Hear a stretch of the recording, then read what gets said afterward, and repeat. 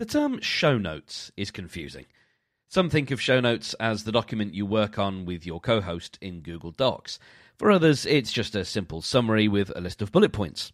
Some other terms you'll have heard will be episode notes, episode details, or episode description. They all amount to the same thing, so let's take a closer look at show notes and how to write ones your listeners will love. This is a blog post from the Podcode blog, published on Friday, June the 17th, 2022, and read by me, Mark Steadman. What are podcast show notes? If you look in the show notes for this episode, you'll see a link that says read the post in full. There you will see a screenshot of my Media Hosts interface and the page where I edit all the metadata for my episodes. There you can see the episode title, an option to upload new audio, a short plain text summary, an author field, a place to add keynotes to describe the episode type and number, the artwork, and the full description with bullet points and links. Transistor, my media host, adds this information to my podcast's RSS feed, which is how apps know what episodes I have. Each media host handles things slightly differently, but here's where Transistor puts my content into my RSS feed. The short plain text summary lives in the iTunes summary tag. This text is most often visible when viewing a list of episodes. The full rich text episode description is placed within the content encoded tag of the field. A copy is placed in the description tag for each episode for older players that read the text from there. Some quick notes on your plain text summary then. Make it a couple of sentences max. Remove the name of your show and any boilerplate text. Don't add web addresses, email addresses, or anything interactive. Stick with plain text. Keep it to around 20 words and set up tension that your episode's audio will resolve. We'll come back to that.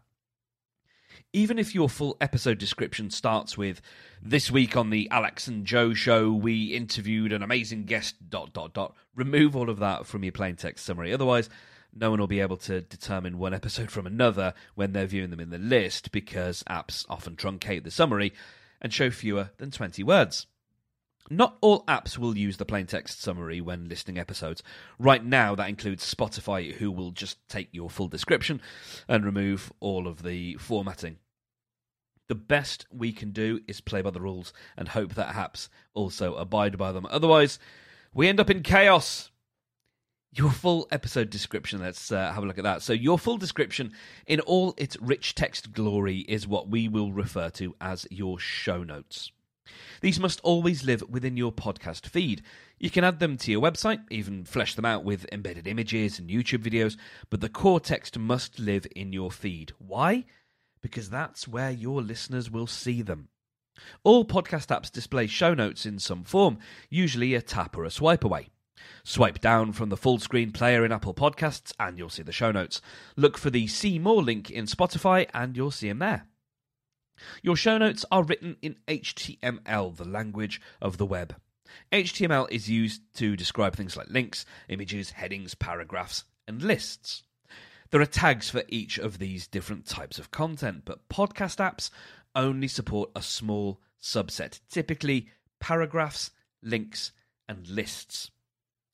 HTML allows us to make text bold or italic, but podcast apps strip that info out. The same is true for images. By all means, put them in the web version of your show notes, but they won't be visible in podcast players. You can add up to 4,000 characters of HTML, which is somewhere between 500 and 1,000 words. Here's some tips for your show notes. Use short sentences. Add a paragraph space after every couple of sentences, or where it makes sense. Try and make your text glanceable rather than fully comprehensive. We use short sentences and lots of space to avoid tiring readers' eyes. Screens are harder to read text on, even with higher res displays, so space makes the reading process easier. You might notice I usually write in short sentences. That's because the longer the sentence, the more you have to hold in your brain. Imagine someone reading your show notes in a busy supermarket queue. Maybe they're scrolling through a list of episodes in their queue and thinking about their next listen. Writing in this way is a gift to your readers and listeners.